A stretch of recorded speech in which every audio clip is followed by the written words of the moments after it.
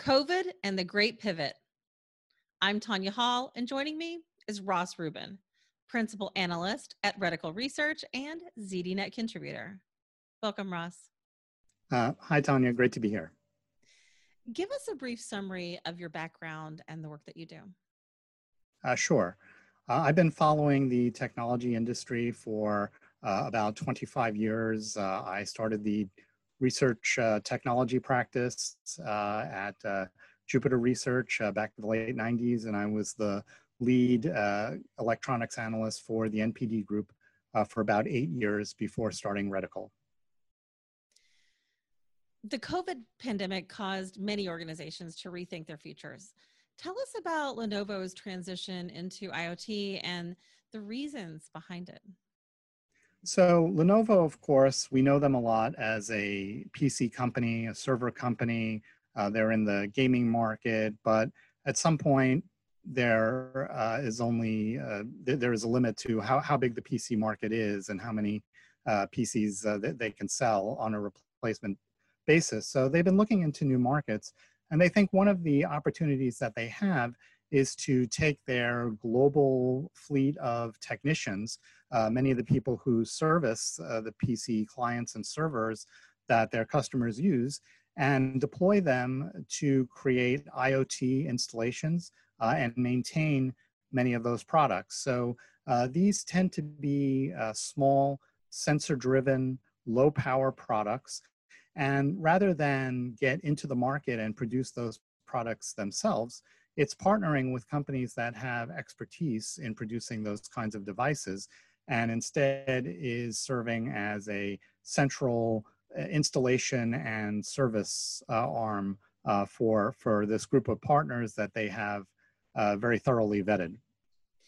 How did COVID create a new market opportunity? So Lenovo thinks that there's an opportunity to enter this market right now because we're now at a time where some offices are reopening, at least on a limited basis. Employees are coming back into offices for the first time in perhaps months. And the way that companies want to manage this is to be able to ensure that they can have these employees in the office in a safe and informed manner. So, for example, one of the companies that they're partnering with has the ability to monitor how close people are to each other in an office environment and perhaps provide data about that and allow managers to talk to employees or perhaps put up signage to help inform employees and reinforce that it's important that they maintain social distancing. You've said much of the focus in deploying IoT solution centers on making it possible for citizen developers to develop and change applications. How would this be accomplished? Well, the thing with IoT applications is that they're really tied very closely to business processes. And these business processes can sometimes change very quickly. New kinds of procedures are introduced. This new work environment where some people are working from home and some people maybe in an office is a good example of that. New processes in terms of, for example, cleaning different surfaces or how desks are spaced from each other. So Lenovo is saying that for some of these tasks, for more basic tasks, it may be possible for some of the business people to go in there and create the rules that govern what happens when they receive the data from these IoT products. So the IoT products, all they do is report on what they're sensing, how close together people are. It's really up to the people in the business to decide how to act on that data, whether it triggers some kind of automated process or if it is just used in some kind of machine learning algorithm over time. But for more sophisticated applications, they still think you should probably work with a consultant who has experience in these types of apps. As the COVID pandemic runs its course, how do you see these great pivots into specific pandemic driven use cases transitioning into more general applications? Well, that's really going to be the challenge.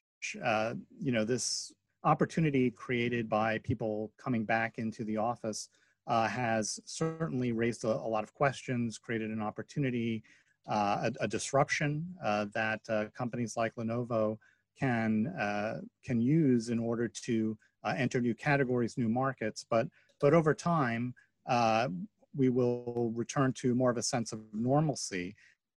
And